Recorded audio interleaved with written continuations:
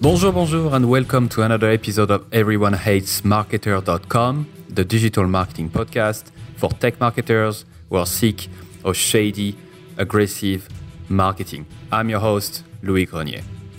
Have you heard of Oli Gardner? He's the co-founder of Unbounce and is a pretty good marketing bullshit fighter. I'm interviewing him live on Facebook on Tuesday, the 31st of October, 2017. If you want more details about this, it will be the first live episode recorded and broadcasted on Everyone Hates Marketers. So you can go to everyonehatesmarketers.com/Oli. That's OLI. So once again, it's everyonehatesmarketers.com/Oli, OLI. Right, in this episode, you're going to find out why people don't connect with your marketing and what you should do about it. So my guest is Dave Gerhardt, he is the director of marketing at Drift. Drift is basically reinventing marketing and sales using conversation messaging instead of traditional forms. It's a virtual assistant for your website, in a few words. So Dave joined Drift as their first marketer 2 years ago. He's also the co-host of the podcast Seeking Wisdom with Drift CEO David Cancel. Dave is a true no-nonsense marketer. You can believe me when I said that. And in this episode, we are going to discuss why people are immune to bad marketing, why side projects are a great way to find a job, why talking to people on the internet, like you would talk to them in real life, is the way to go, and how to actually connect with people, and how to make sure that your marketing connects with them. So have a listen. Let me know what you think, and I'm pretty sure you're gonna have fun in listening to this episode. Bye bye. Right, Dave. So thank you so much for your time, and thank you for being on the show. There's one little story that I discovered in your Twitter feed, I think, or on a blog post that you wrote. Okay. And it's a guy called John Westenberg who followed 150 digital marketers on Twitter, right? Mm-hmm. And if you remember what happened, so he followed those guys, and then what happened once he followed those 150 people? I think this was almost a year ago. I almost remember this. They all like auto send him like DMs or something like that, or like auto tweet or something like that. Yeah, so he received more than 100 auto DMs from digital marketers. Yeah, I love that. Good for them. Good for them. I'm sure that's working out well for them. It's actually funny because I log into our Drift Twitter account every now and then. Like we do all of our social on a different platform, but sometimes I log into the native app and I just go to the inbox and I'm like, holy shit. It's literally hundreds of these like DMs from people that are just automated. It's awful. Why is it awful? Because I don't know who would actually I don't know who actually would do that. And so it's just like a good example of marketers just like over rotating on automation. And so it's like, it's actually the reason why the welcome email for Drift, like if you subscribe to our blog, the welcome email, because everybody sends a welcome email. In the welcome email, I say like, hey, I know that you know that this is an automated email, but I'm a real person and I am a real person who had to write this. So reply and I'll say hi back to you. And so like, I think that's one of the ways that like I've tried to like demask the automation, right? Because it still works. I still want to send in like a drip campaign to new people that sign up, but I know that they're so like used to the shit that other marketers do that I just wanted to kind of say like, we're not like everybody else. So that's a good example of what's going on in marketing at the minute. People tend to forget that people are people. And when we put our marketers' hats on, we kind of forget that they are, and we just treat them as leads or potential sales, right? So in a wider, more kind of a strategic or why type of question, what's going on in marketing at the minute? Why is it so polluted? Yeah, I think, I actually don't think anybody is intending to do bad, marketers. I think we've just like 10 years ago, everything in internet marketing, maybe, let's say 10 years ago, 2007, everything in internet marketing was still pretty new. And so like, if you were one of the few people who had a podcast or had a blog, your advantage in creating it and building an audience were like you were one of the only people that did that. But in the last 10 years, like every marketing went from, so part of it was for good, right? Marketing used to just get, and this was before I was even doing marketing, so I can't really relate. I was still in college, but marketing used to get a bad rap. It was like arts and crafts. Like nobody actually knew what marketers did every day. And then because of digital marketing and all the, marketing tools on the internet, like marketers started to get a lot of credit because they could actually say, hey, all these things that we did generated this many leads, which turned into this many sales. And so all these companies started to be like, oh, marketing is legit. It's not just arts and crafts. And I think then what happened is, just like anything, human nature, we take a good thing, and if you do too much of it, it becomes a bad thing. And we just over rotated. And so we said, oh, we automate our emails. Why don't we automate and then I can save a bunch of time if I automate my tweets. So why don't I automate, like when somebody follows me, I DM them, or, if there's just like however many ways you want to cut it. But that's kind of like the story that I think, and I think that's the reason why, is that just we've been given all these tools that allow us to automate things. And, it's partially like the person who's using it that can be responsible, but most of the time it's just like it's human nature to want to be as efficient as possible. And if I could do no work and get the same amount of results, guess which one I'm going to pick?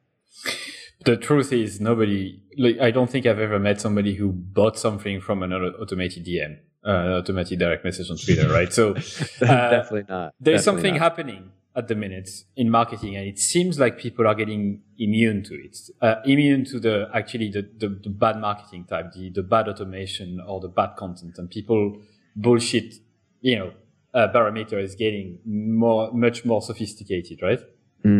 Yeah, and it's funny, like, so when I started at Drift, we didn't have a blog, and we didn't really do any marketing. I was the first marketing hire, and so I started to build an email list, and I started to send weekly emails, and I had developed this kind of like this writing style that was just very personal. That's just how I learned how I write. And I had before Drift, I had a little side project, a podcast, and a newsletter that I had grown in the community in Boston here. And I would just every Sunday night I would send an update to the list, and it was just supposed to be like a personal email, a personal note from me, because I wasn't a business, I was a person. And then when I came to Drift, my boss, our CEO, David Cancel, he was like, do that same thing, replicate that same personal tone and do it for our marketing emails. And so I just started writing, and I never, to your point, like I just didn't capitalize my subject lines. I sent an email, like I would email my mom, like coming over tomorrow to see the baby ? And then I would start the email, and that's how I started the marketing emails at Drift. And so many people thought that I must have found some like growth hack, or like they thought that like I A/B tested the list and found that like lowercase subject lines performed better, and that's why I was doing it. The truth is they did perform better, but it's not because I tested it. They performed better because they felt like personal emails. And then I didn't know this at the time, but after this, I got really into copywriting books, and I read this book called The Boron Letters by Gary Halbert. And in the book, he talks about how everybody has two piles as people, right? We used to get a lot of mail. You younger people, I'm not that old, but you younger people, we used to get stuff in the mail. And when you'd come home, you would separate the pile of mail piles. You'd have your A pile, things that clearly looked like letters from friends. They weren't really fancily packaged or didn't look like laminated mailing pieces. And then you had your B pile, which was obviously marketing email. And that was like, oh my God, that's exactly, I didn't even realize that that's what we had been doing. But that analogy is just like something that I think about every day now. That's why we send plain text emails at Drift. Honestly, there isn't a real big science behind it. The science behind it is something in our brains goes off when you get a perfectly designed HTML email with a banner and buttons. It's like, I know this is a marketing email. And so the bar is going to be even higher for me to get a response. But like I'm laughing at myself and my own joke actually for the last 5 minutes. So I have to say it. But like when you said, about your ma, are you coming to see the baby tomorrow? ? I was thinking if a marketer with a marketing hat on would write the subject line, it would probably be like something, Mom, you won't believe what's happening tomorrow, ... or something like this, right? But it's fairly, and all capitalized letters on first words. Yeah. But it's fairly But easy. I would be okay with that subject line if the content in the email delivered on that. But the problem is the disconnect is it's just bait and switch. It's a headline, it's a subject line to get you to open it, and then I switch it once I get it, what gets you in the email. Right. So in this episode, what we're trying to do is solve the problem of how to actually do marketing that will really connect with people, because it seems like more and more people are getting immune to it. So this is kind of the overall theme of this episode: how to make sure that your people don't get tired of your marketing, how to make sure to connect with them. But before that, I'd like to talk a bit about you. So just prior to recording this episode, starting the recording, you were actually telling a good story. So you're based in Boston. You used to work for HubSpot and Constant Contact, which are two major SaaS business. And you also had this side project of a podcast and a newsletter, right? Yes. It was called Tech in Boston. I was working in product marketing at Constant Contact, which at the time they've been bought and a bunch of stuff's happened, but they were a bigger company, publicly traded SaaS company. They had 1,500 employees, and we were outside of the city. And I really wanted to. I started to get really interested in SaaS and tech. I wanted to feel like a part of the community, and there was a growing startup community in Boston, and I just came up with the idea of starting a podcast. This was in 2014. So for those listening, before Serial, there was Tech in Boston. All right, it wasn't Serial that blew up the podcast world. But I started this podcast because I said I was actually really interested in Jason Calacanis, This Week in Startups, and would listen to his podcast all the time, and I would love all the stories, but then I'd be like, damn, there's a huge startup community here in Boston, but there's nobody represented from Boston on the show. Maybe I could just start my own thing. And so I actually interviewed my CEO at the company I was at. I went to a startup called Privy at the time, and I interviewed him as the first episode. And then week by week, I started to just make more connections with people in Boston. And every Friday, I would do an interview with a founder or CEO in Boston. And that thing kind of grew. And then built an email list and started a newsletter. Every Sunday night, I sent out an email that was basically like, here's what happened in Boston, in the Boston tech community over the last week. And I think people liked it because I wasn't a journalist. I wasn't part of the media, just kind of like a guy who happened to work in tech in Boston and just shared what was going on. Like, hey, I heard this thing, here's this link. And I was taking it wasn't really about the news. It was about the director of marketing at this company wrote a really interesting Medium post. The head of design at this company made this really interesting SlideShare deck. And I just tried to curate all of that. Long story short is that's how I met the founder of Drift, David Cancel. I had him on my podcast, and then we connected. And then a day later, I had just looked at their page on AngelList, and I saw that they were making their first marketing hire, and that's when I sent him a note. So that's how I got here. It's a pretty good story, pretty similar to mine, where I started this podcast, and got in touch with the guys at Hotjar. So it's quite fun because it's rare to meet people who have done podcasts in the past. It's not a channel that a lot of people will overtake because it takes time, right? It's not as easy as publishing a Medium post, right? There's actually something else that I think is worth unpacking in there, and that's like we talk about this a lot from a hiring perspective. It's really hiring for marketing is really hard, right? Because you don't always have this there's no test. There's not always a test you can do. It's not like an engineer. You can come in and you can write, go through a coding test and you know what it is, or you can design something and show me marketing. Even if I give you a project, it's really hard because you need to see how somebody reacts in day to day and has the ability to just generate new ideas all the time. And so, I fall in this trap all the time, and I'm still not good at it. Is I look at somebody's LinkedIn profile and I expect the LinkedIn profile to have this perfect resume, worked at Google, then worked at Salesforce, then, started a blog on the side and now is looking for their next job at Drift. And it's just it never works out that way. And what I realize, and this is the same pattern you have, the same thing that I realize is what I should be looking for is people who are doing interesting things and have built an audience on the side. And then you can teach that person to almost do anything. And so I've never ran a marketing team before. I have never, done almost all the things that I've done in the last 2 years now at Drift. But what David saw, and this is something that we've talked about a lot, is like, okay, I built on my own on a side project, I built up an audience of thousands of people. He was like, I don't even care how you do that. Just come here and you can learn and do that at a bigger scale for us. And so I think there's a lot of lessons in there for hiring marketers for sure.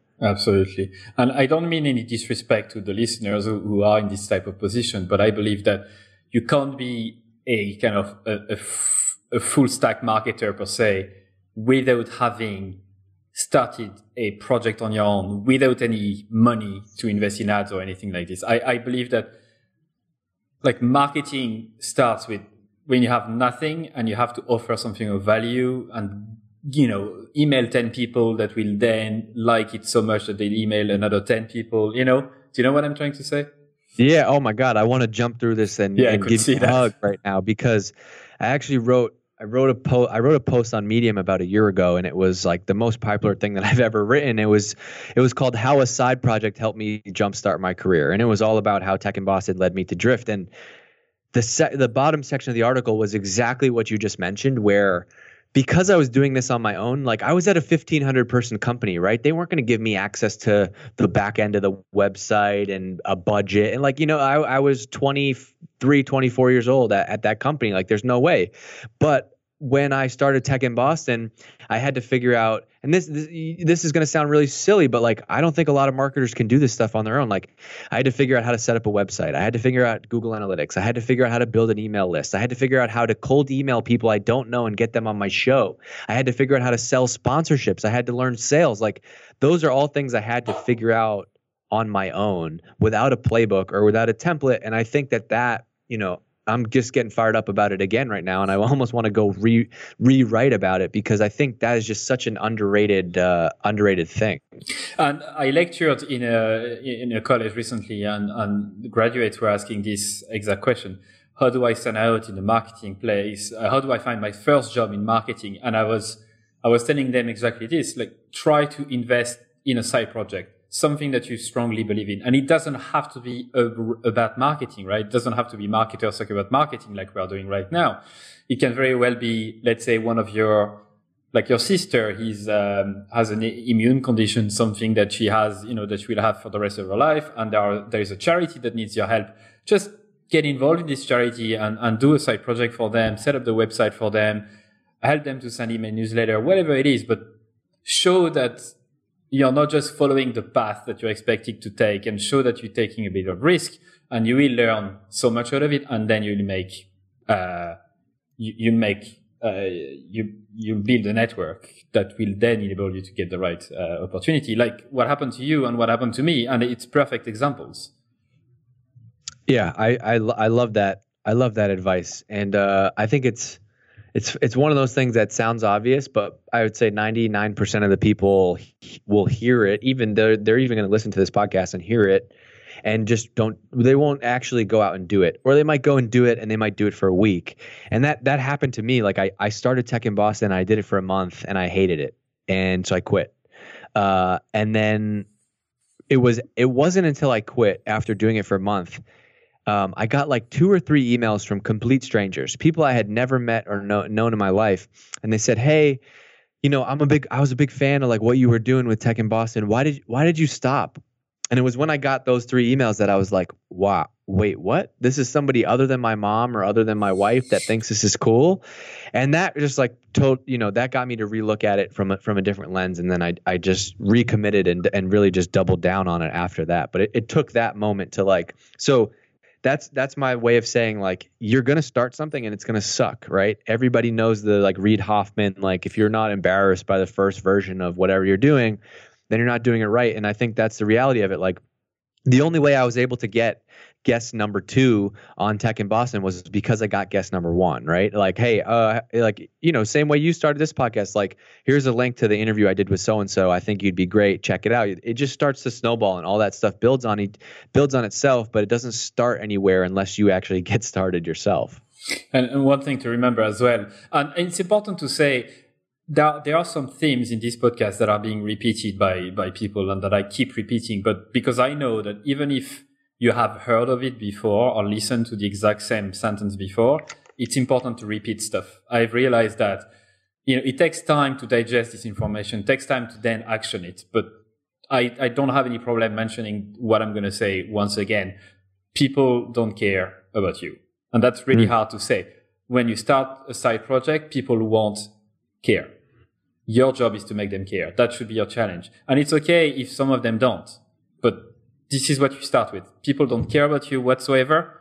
Now, this is your job as a marketer. How do you make them care? Yeah, I think that it's the reason why I read so many business books, even though they all say the same thing. It's because it just needs to be repeated and pounded into my head. I forget all the time. Exactly. Right. So we haven't talked about Drift too much. I'm going to try to explain it in my own words. That could be a good exercise for you. You can then repeat that and say, this is how he's explaining. So to me, it's basically it's a software that helps you to communicate with your website visitors better, to really be able to have like one-to-one conversations and be able to reach, to meet their needs faster. Right. It's pretty good. What's the real definition? Good. What's the real value? No, that's pretty good. The way that we talk about it, and I'll actually just I'm a big fan of using the words that other people are using to describe what we're doing. And we were talking to a customer the other day, and he's like, I know what Drift is. I'm like, okay, what? He's like, it's like a virtual assistant for your website. And that was like, well, I would have never described it like that. But basically the reality of it is like what we're focused on is reinventing marketing and sales using conversation, so messaging, instead of traditional forms. So like traditional marketing and sales platforms are all built on forms and follow-ups and gated content and cold calls and cold emails. We're trying to connect you with the best people while they're actually live on your website. Pretty good proposition, huh? So what's in 5 years, where is Drift going to be? What's the kind of the big idea for the software? Well, for us, the big idea is completely rewriting the way that everybody does sales and marketing today, but it's not a major shift for you as a business. It's actually bringing marketing back to the roots where marketing and sales used to be about people and having conversations with people and talking to people and getting to know you and then figuring out how I can best match what we have to fit your needs. But because of all the tools and technology that we have today, it's just become about gaming the system. How can I put this landing page up and increase the conversion rate by 2% in order to get 6 more leads so I can hit my number as a marketing person, even though the sales team's going to miss their goal? Like our VP of sales and I have this conversation all the time. He's been doing this for 20 years and he's been at 5 or 6 companies. He's like, every company that I've worked at, the VP of marketing, whoever's in charge of marketing and whoever's in charge of sales, they argue about the same thing every time. Marketing says, well, why don't you follow up with these leads fast enough? I'm giving you the good leads, right? And then the sales team says, like, maybe if you didn't bring in shit leads, we wouldn't be having this conversation. And so that's just like how that's the reality of it. And we're trying to bring it all back to conversations and make it about people. Throw out the technology. It's all about, I'm on your website right now. I'm interested. And the big disconnect that we're going after is like the way that you and I buy and communicate with businesses is the exact opposite of how we communicate as people. And anytime I'm like offline for a little bit, like right now, or doing a webinar or something, I always say like, this is the hour of the day where I'm getting the least amount of Slack and iMessages because it's turned off, right? Like messaging is how we all communicate every single day. But for the majority of businesses, I got to go to their website. I got to fill out a form. Maybe if I'm lucky, I'll hit some magic lead scoring threshold and get connected to a sales rep and then like earn the right to talk to their team. And all of those products were built to solve company problems. And the company problem was like, I have 100 sales reps. I have 1 million visitors to my website. I can't possibly have them wasting their time with people who aren't actually going to buy all day. So what do? We threw up forms. We put all these complex rules in. But now all the power has shifted back to to people, to customers. And so it's ridiculous that I can order a car. I could use TaskRabbit or something to send you a coffee within the next hour. I don't even know where you are right now. I could figure that out and send you a coffee, but I can't go get a demo of a software product without waiting 4 days to get qualified from the sales team. Yeah, I want to hug you as well. It's tough. It's great to talk about the same thing and agree on that. So can you describe a little bit more the things that we do as marketers that are completely the opposite of the way we actually talk to people? So you mentioned briefly the landing page, the form, gated content. Can you elaborate on those? Yeah, the example that I love to use is the Apple Store, right? You can go to any mall and just walk into any Apple Store and pick up a MacBook or pick up a phone or pick up an iPad. And you've probably done a little bit of research before that, right? You've probably Googled, you probably talked to your friends, saw what other people are saying on, Amazon reviews and in forums, or looked on Product Hunt. Or you've done a little research to know, maybe you want the MacBook Pro versus the MacBook Air, but you're not sure about the space. And then you go into the store when you're ready, and then you go and check it out yourself.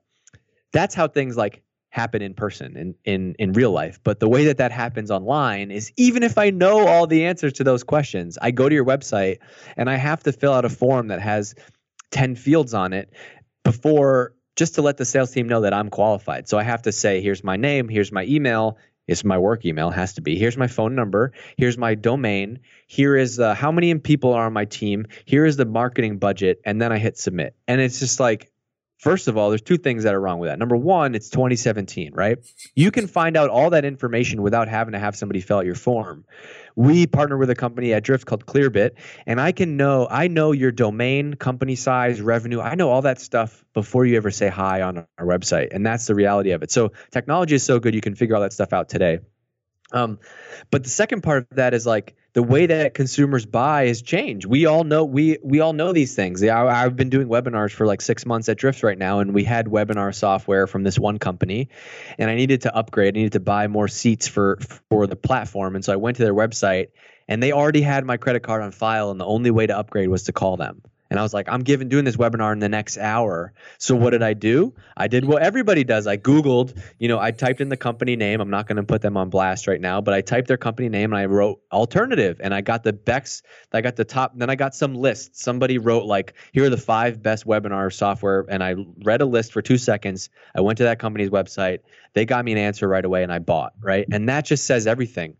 Our ops guy, I'm not going to mention the tool, but he had $15,000 in hand on this company's website, and he said we had a hole that we needed to fill. I need to buy this. They made him wait 2 weeks to go through a process. Those things are crazy. And as people, we all get fired up about those things. But then in our jobs in marketing, we're like, well, no, this is how it works. This is what the process is. I know the company you're talking about. I'm not going to mention them either, even though I could. There's no reason why I shouldn't. But the reason why I know them is because I had a very similar experience where instead of having to upgrade, I wanted to cancel the account. I've had the same, yeah. And I had to call them, and I literally lost it. And I mean, the person on the phone, I was like, it's no disrespect to you. I understand you have a job. It's not your fault. Not your fault. Fuck me.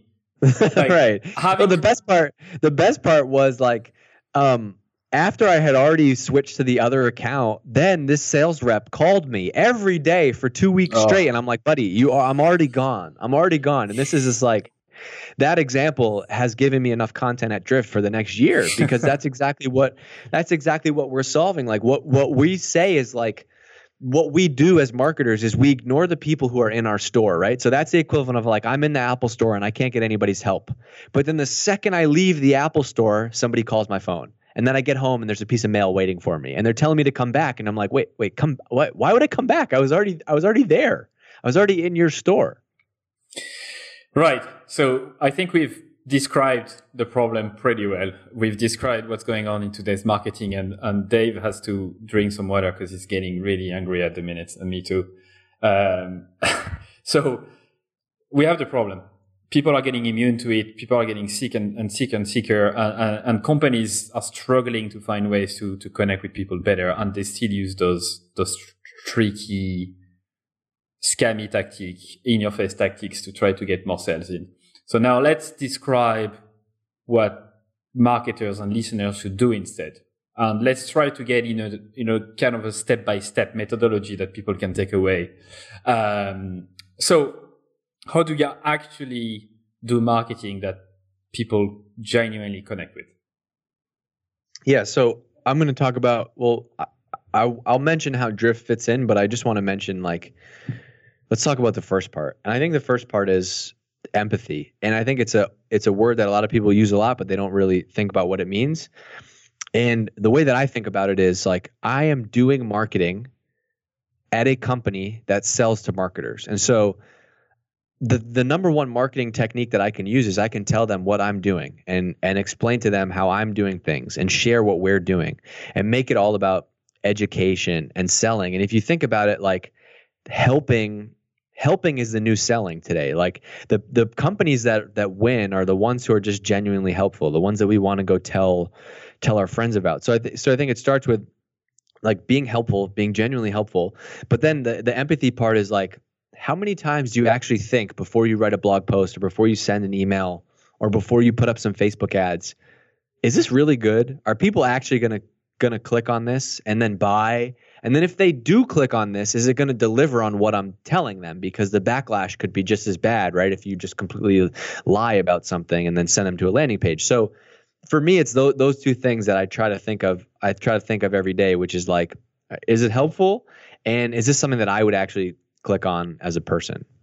Right. So try to take distance from what you're doing and take off your marketer's hat and say, is it genuinely good? Ask yourself that question, right? There's a book by Steven Pressfield called Nobody Wants to Read Your Shit. And I'll sum up the whole book for you right now. It's basically he was a guy working at an ad agency, and all these clients would come to the ad agency and pitch them on okay, we need ads because this podcast is the best podcast on earth, and that's what you need to make your ad campaigns about.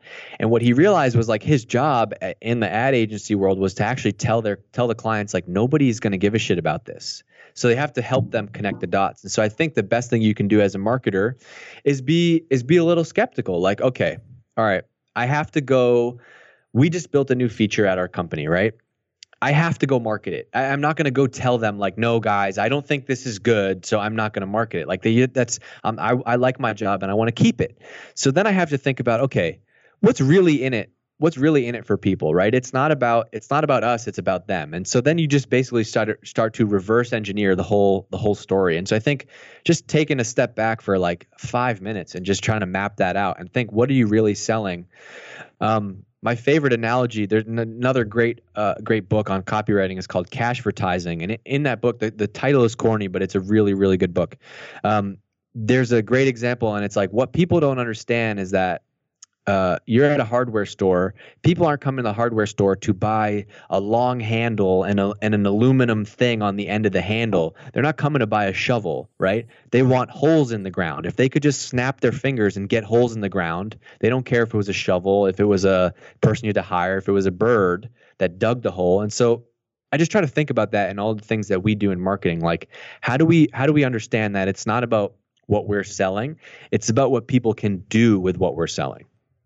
So the jobs that they are using your solution to perform, which is the same type of thinking than the jobs to be done methodology, which I found really helpful. It sounds a bit simple and silly, but it's really exactly what you said. It's not about what you're buying or what you're using. It's about what you're doing with it. And as soon as you think this way, marketing gets a little bit easier.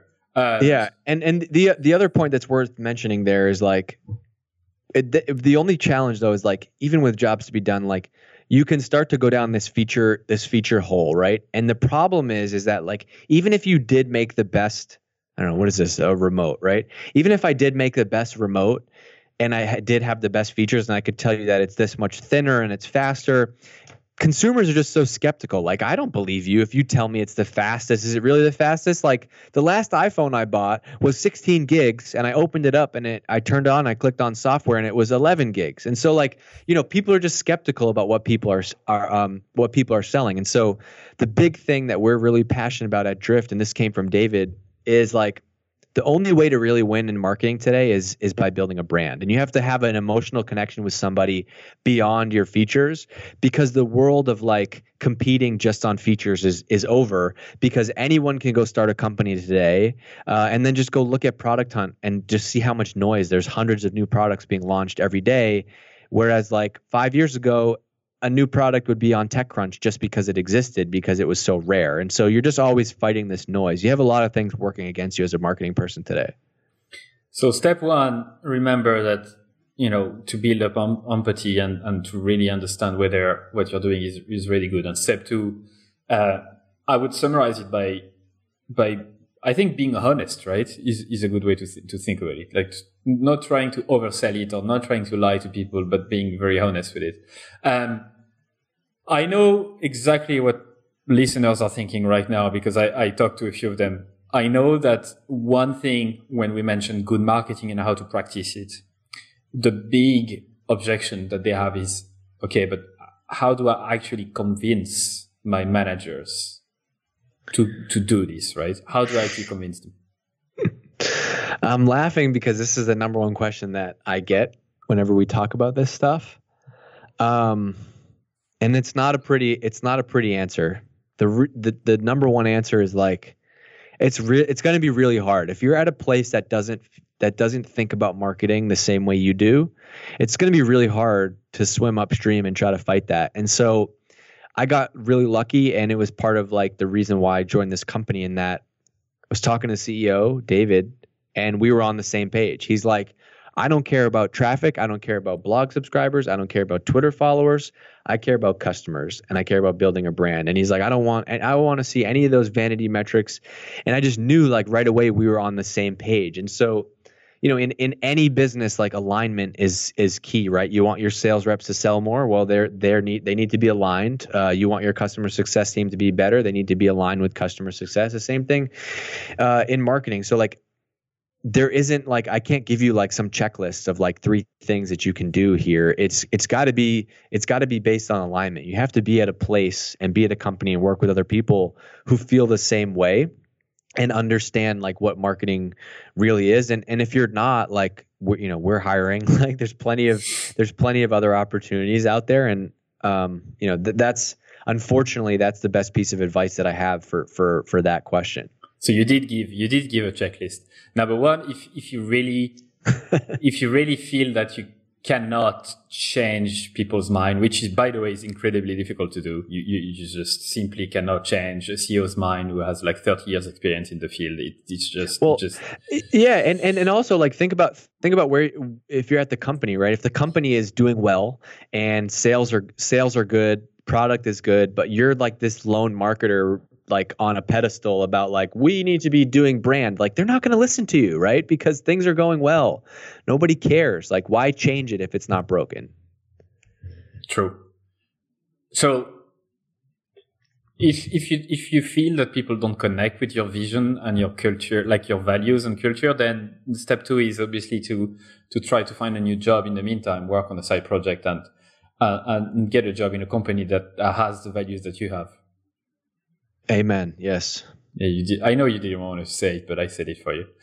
And it's tough to say, obviously, because, some people might have more difficulty finding a job than other, and might be like tied to, like, in terms of money, it could be a little bit difficult. I completely understand, but it takes time. And if you have the patience to go about it, then you could wait months or even years to find your next opportunity and make sure that this one is a good one.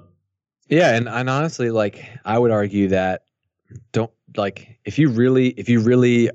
if what you're doing is not making you happy, like, don't do it. And especially as a marketer today, I mean, there's so many, you should see, and I see them because they pitch us all the time. Like, you could go make money. If you're a marketing person and you're not getting along with your company, or you don't believe what they're doing, go out on your own, be your own video the video production company, be your own copywriting company, be your own podcast production company. Like you can make six figures doing that. And so like, especially today when anybody can create a business, there's really no reason.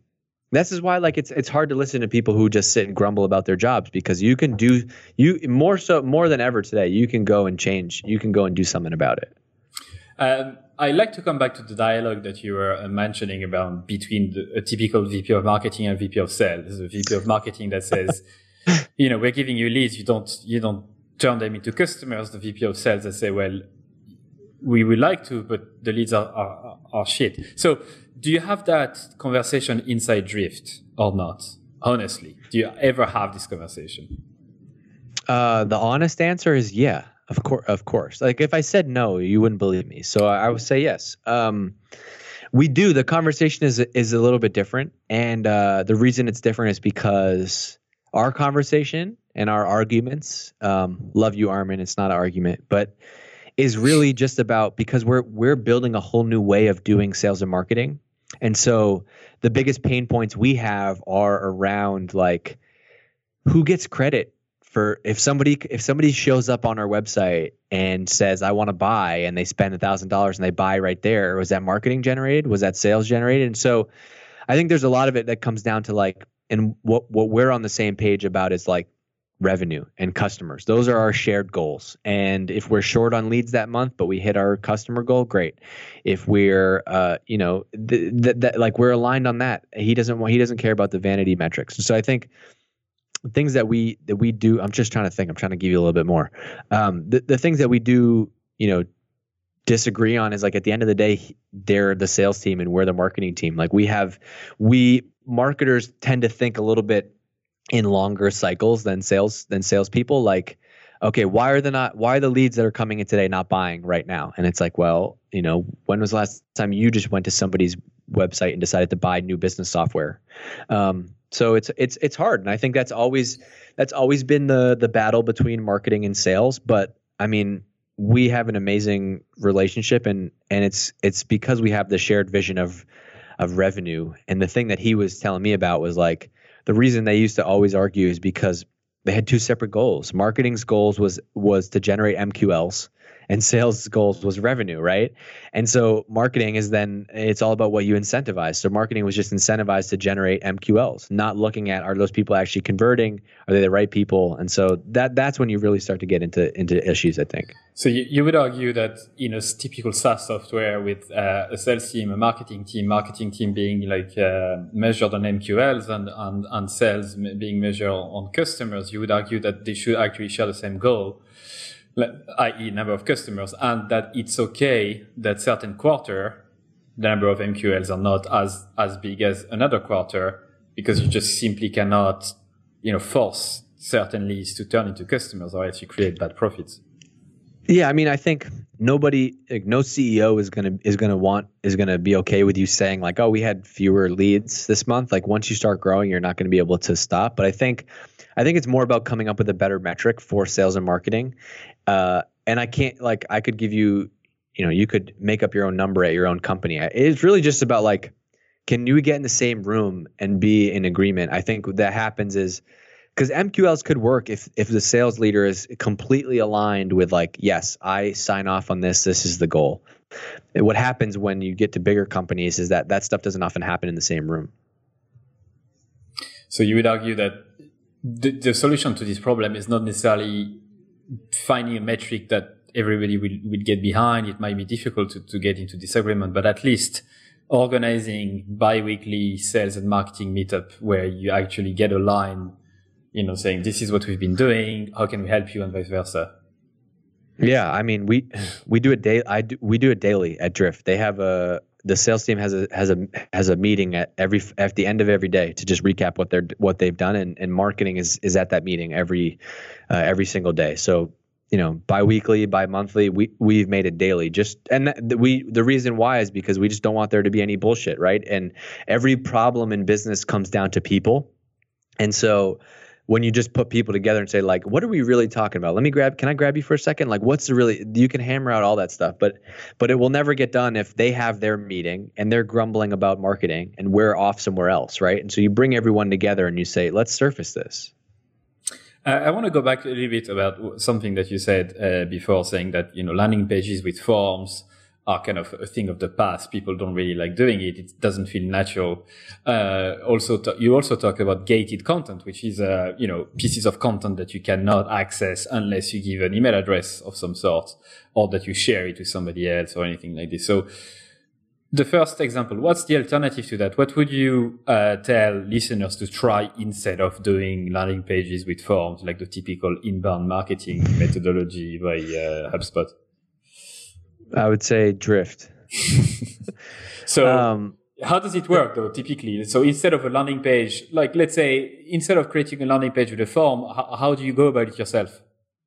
Yeah, so this is actually something that I want to go deeper on. I haven't done it yet, but you could actually just get rid of landing pages and just use messaging, like conversations. Instead of, you could have just one page and funnel everybody into a conversation, because what you can do is you can target those messages based on everything.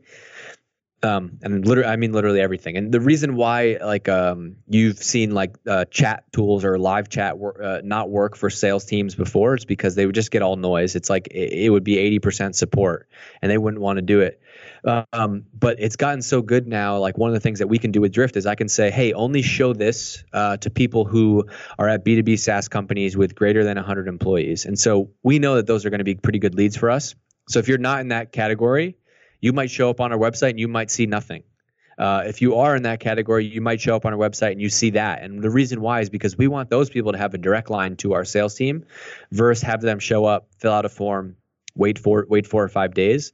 So you can do a lot of stuff like that. Another really creative way that people are using messaging is with all the paid marketing that they're doing, because you can do things like pull in the AdWords keywords. And so I could have a message that's same way you might personalize a landing page, but you could have the string of URL parameters bring in the keyword that somebody actually searching for.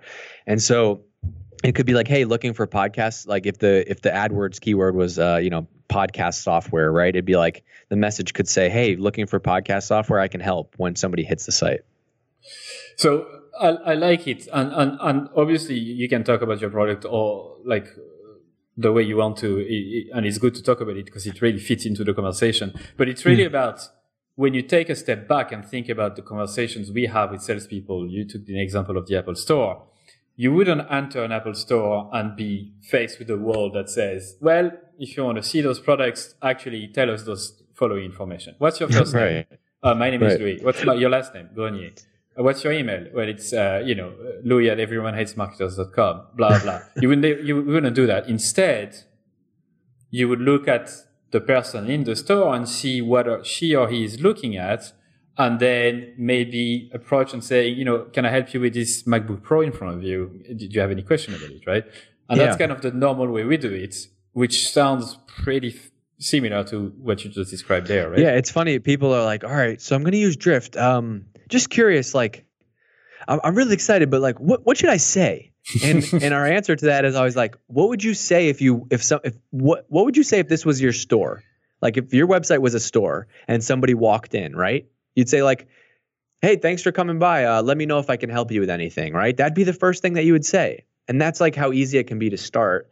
And then as you get more specific, okay, I see Louis, he's looking in the sneaker section. I'm not going to send him a message about, our t-shirts while he's in the sneaker section, right? I'm going to say, by the way, this is our most popular sneaker right now. Why don't you check it out? And I think it's all about the thing that I'm really fascinated in. I think we talk about a lot at Drift is like, there's B2B and B2C and all that stuff is going away, right? It's just about B2P, like B2 people, like business to person. Like we're all people selling to other people. And so I think there's a lot to be learned from like what can B2B companies learn from how B2C companies do sales and marketing. What do you think marketers should learn today that will help them in the next 10 years or even 50 years? Go back and learn. Don't study so much. Like you need to know about what's happening today, and you got to know about what tools people are using and technology. But my advice would be go back and learn like two things. Number one, learn what's worked about marketing in the past, because people are always people. And there's things that worked 100 years ago. Like last summer, I went on this kick and kind of read all these old school branding and copywriting books. And that just completely changed my perspective, because what I realized is that like what somebody like Claude Hopkins, who wrote a book called Scientific Advertising in 1924, what he said in 1924, I'm sitting there on my couch reading and I'm like, oh my God, we are still talking about this today in 2017, right? Completely different worlds, and we're still talking about the same thing. And so I would go back and read all those, and then I would just study people. And there's a couple of different ways you can do that. A lot of people love to really dig into the Cialdini, like influence and those type of books, like human psychology. But like my take on that, I've read those books, but I'm a person. I look at what other people are doing. And so when I'm on my train ride home and I see everyone buried in their phones, and I expect that like somebody's gonna, and I don't ever see anybody talking on the phone, like it's like little things like that. Pay attention to what people are actually doing, and just be curious. Like be curious about people. Why do you do that thing? Oh, you send an email that way. Okay, why? So combination of those two things. What are the top 3 resources you would recommend to digital marketers? So you mentioned a lot of books in the podcast, but like if you have to pick 3 only that you recommend to listeners, what would they be? It doesn't have to be books, doesn't have to be a podcast, doesn't have to be an article, it could be anything. Okay. I'll give you a couple of things that I'll give you. One thing that I'm enjoying right now is Noah Kagan's podcast. Just something else. You know, if you listen to podcasts, you'll probably like others. I'm a big fan of his podcast because I think he has an interesting take and gives it to us a little bit real. The second one, I'm going to plug my podcast with David at Drift. Talked about him a bunch. It's called Seeking Wisdom. We do it weekly, and we talk about a lot of the stuff that we're talking about right now and just try to give it to you real. And it's a fun perspective because I don't have a ton of experience in this space, 7-8 years. David has started 5 companies and been a CEO twice. And so we kind of riff on a bunch of different topics from different perspectives, which makes it a lot of fun. And then a book that I'm actually rereading now that I think should be required reading for anybody that's working in tech, digital, especially in marketing, is Behind the Cloud, which is the story about Salesforce. It was written in 2009, and I don't think they do a lot. They don't do a lot of the things that they talk about in the book today, but it's just an amazing story about like Mark Benioff is a freaking genius on marketing. There's 3 sections in the middle of the book about their marketing playbook, their events playbook, and their sales playbook. If you just go and read those 3 chapters, you're going to be ahead of everybody else that you sit with every day in marketing. I would go back and get that book. Amazing. That's the best way to finish this episode. Dave, thank you so much once again for your time. Yeah, man. Thank you for having me. It was a lot of fun. You're a good host in the sense of like you actually have a conversation with people. There's a lot of hosts that just try to be like, so question 2, I noticed that. So it was a lot of fun. Thanks for having me. Cheers. I appreciate the kind words. That's it for another episode of everyonehatesmarketers.com. And this is the moment where I tell you to subscribe to our email list. So before you leave and go to another podcast or listen to another episode, I don't treat email lists the way people usually treat their email list. I really treat that as a one-to-one conversation. So I'm going to send you very short and personal emails every 2 weeks, I would say. I'll inform you of guests in advance. I'll share with you my numbers and how many listens we get, and I'll also ask you for your feedback in terms of the questions we can ask future guests, and perhaps I can also have you on the show someday. So don't be afraid to subscribe. I'm not going to spam you, and you can always unsubscribe for sure if you wish. The second thing we need from you is your harsh and honest feedback. We know that this show is not perfect yet, and we always can improve. So you can send us your email at feedback@everyonehatesmarketers.com. Good or bad, please feel free to send me an email. And the last thing I'd like from you is that if you did like the episode, please share it to your friends, your colleagues, or whoever might like it. And also please review it on iTunes or another service that you might use to listen to your podcast. Because if you leave us a 5-star review, it means that more people will be likely to listen and we can spread the word quicker. So thank you so much once again, and au revoir.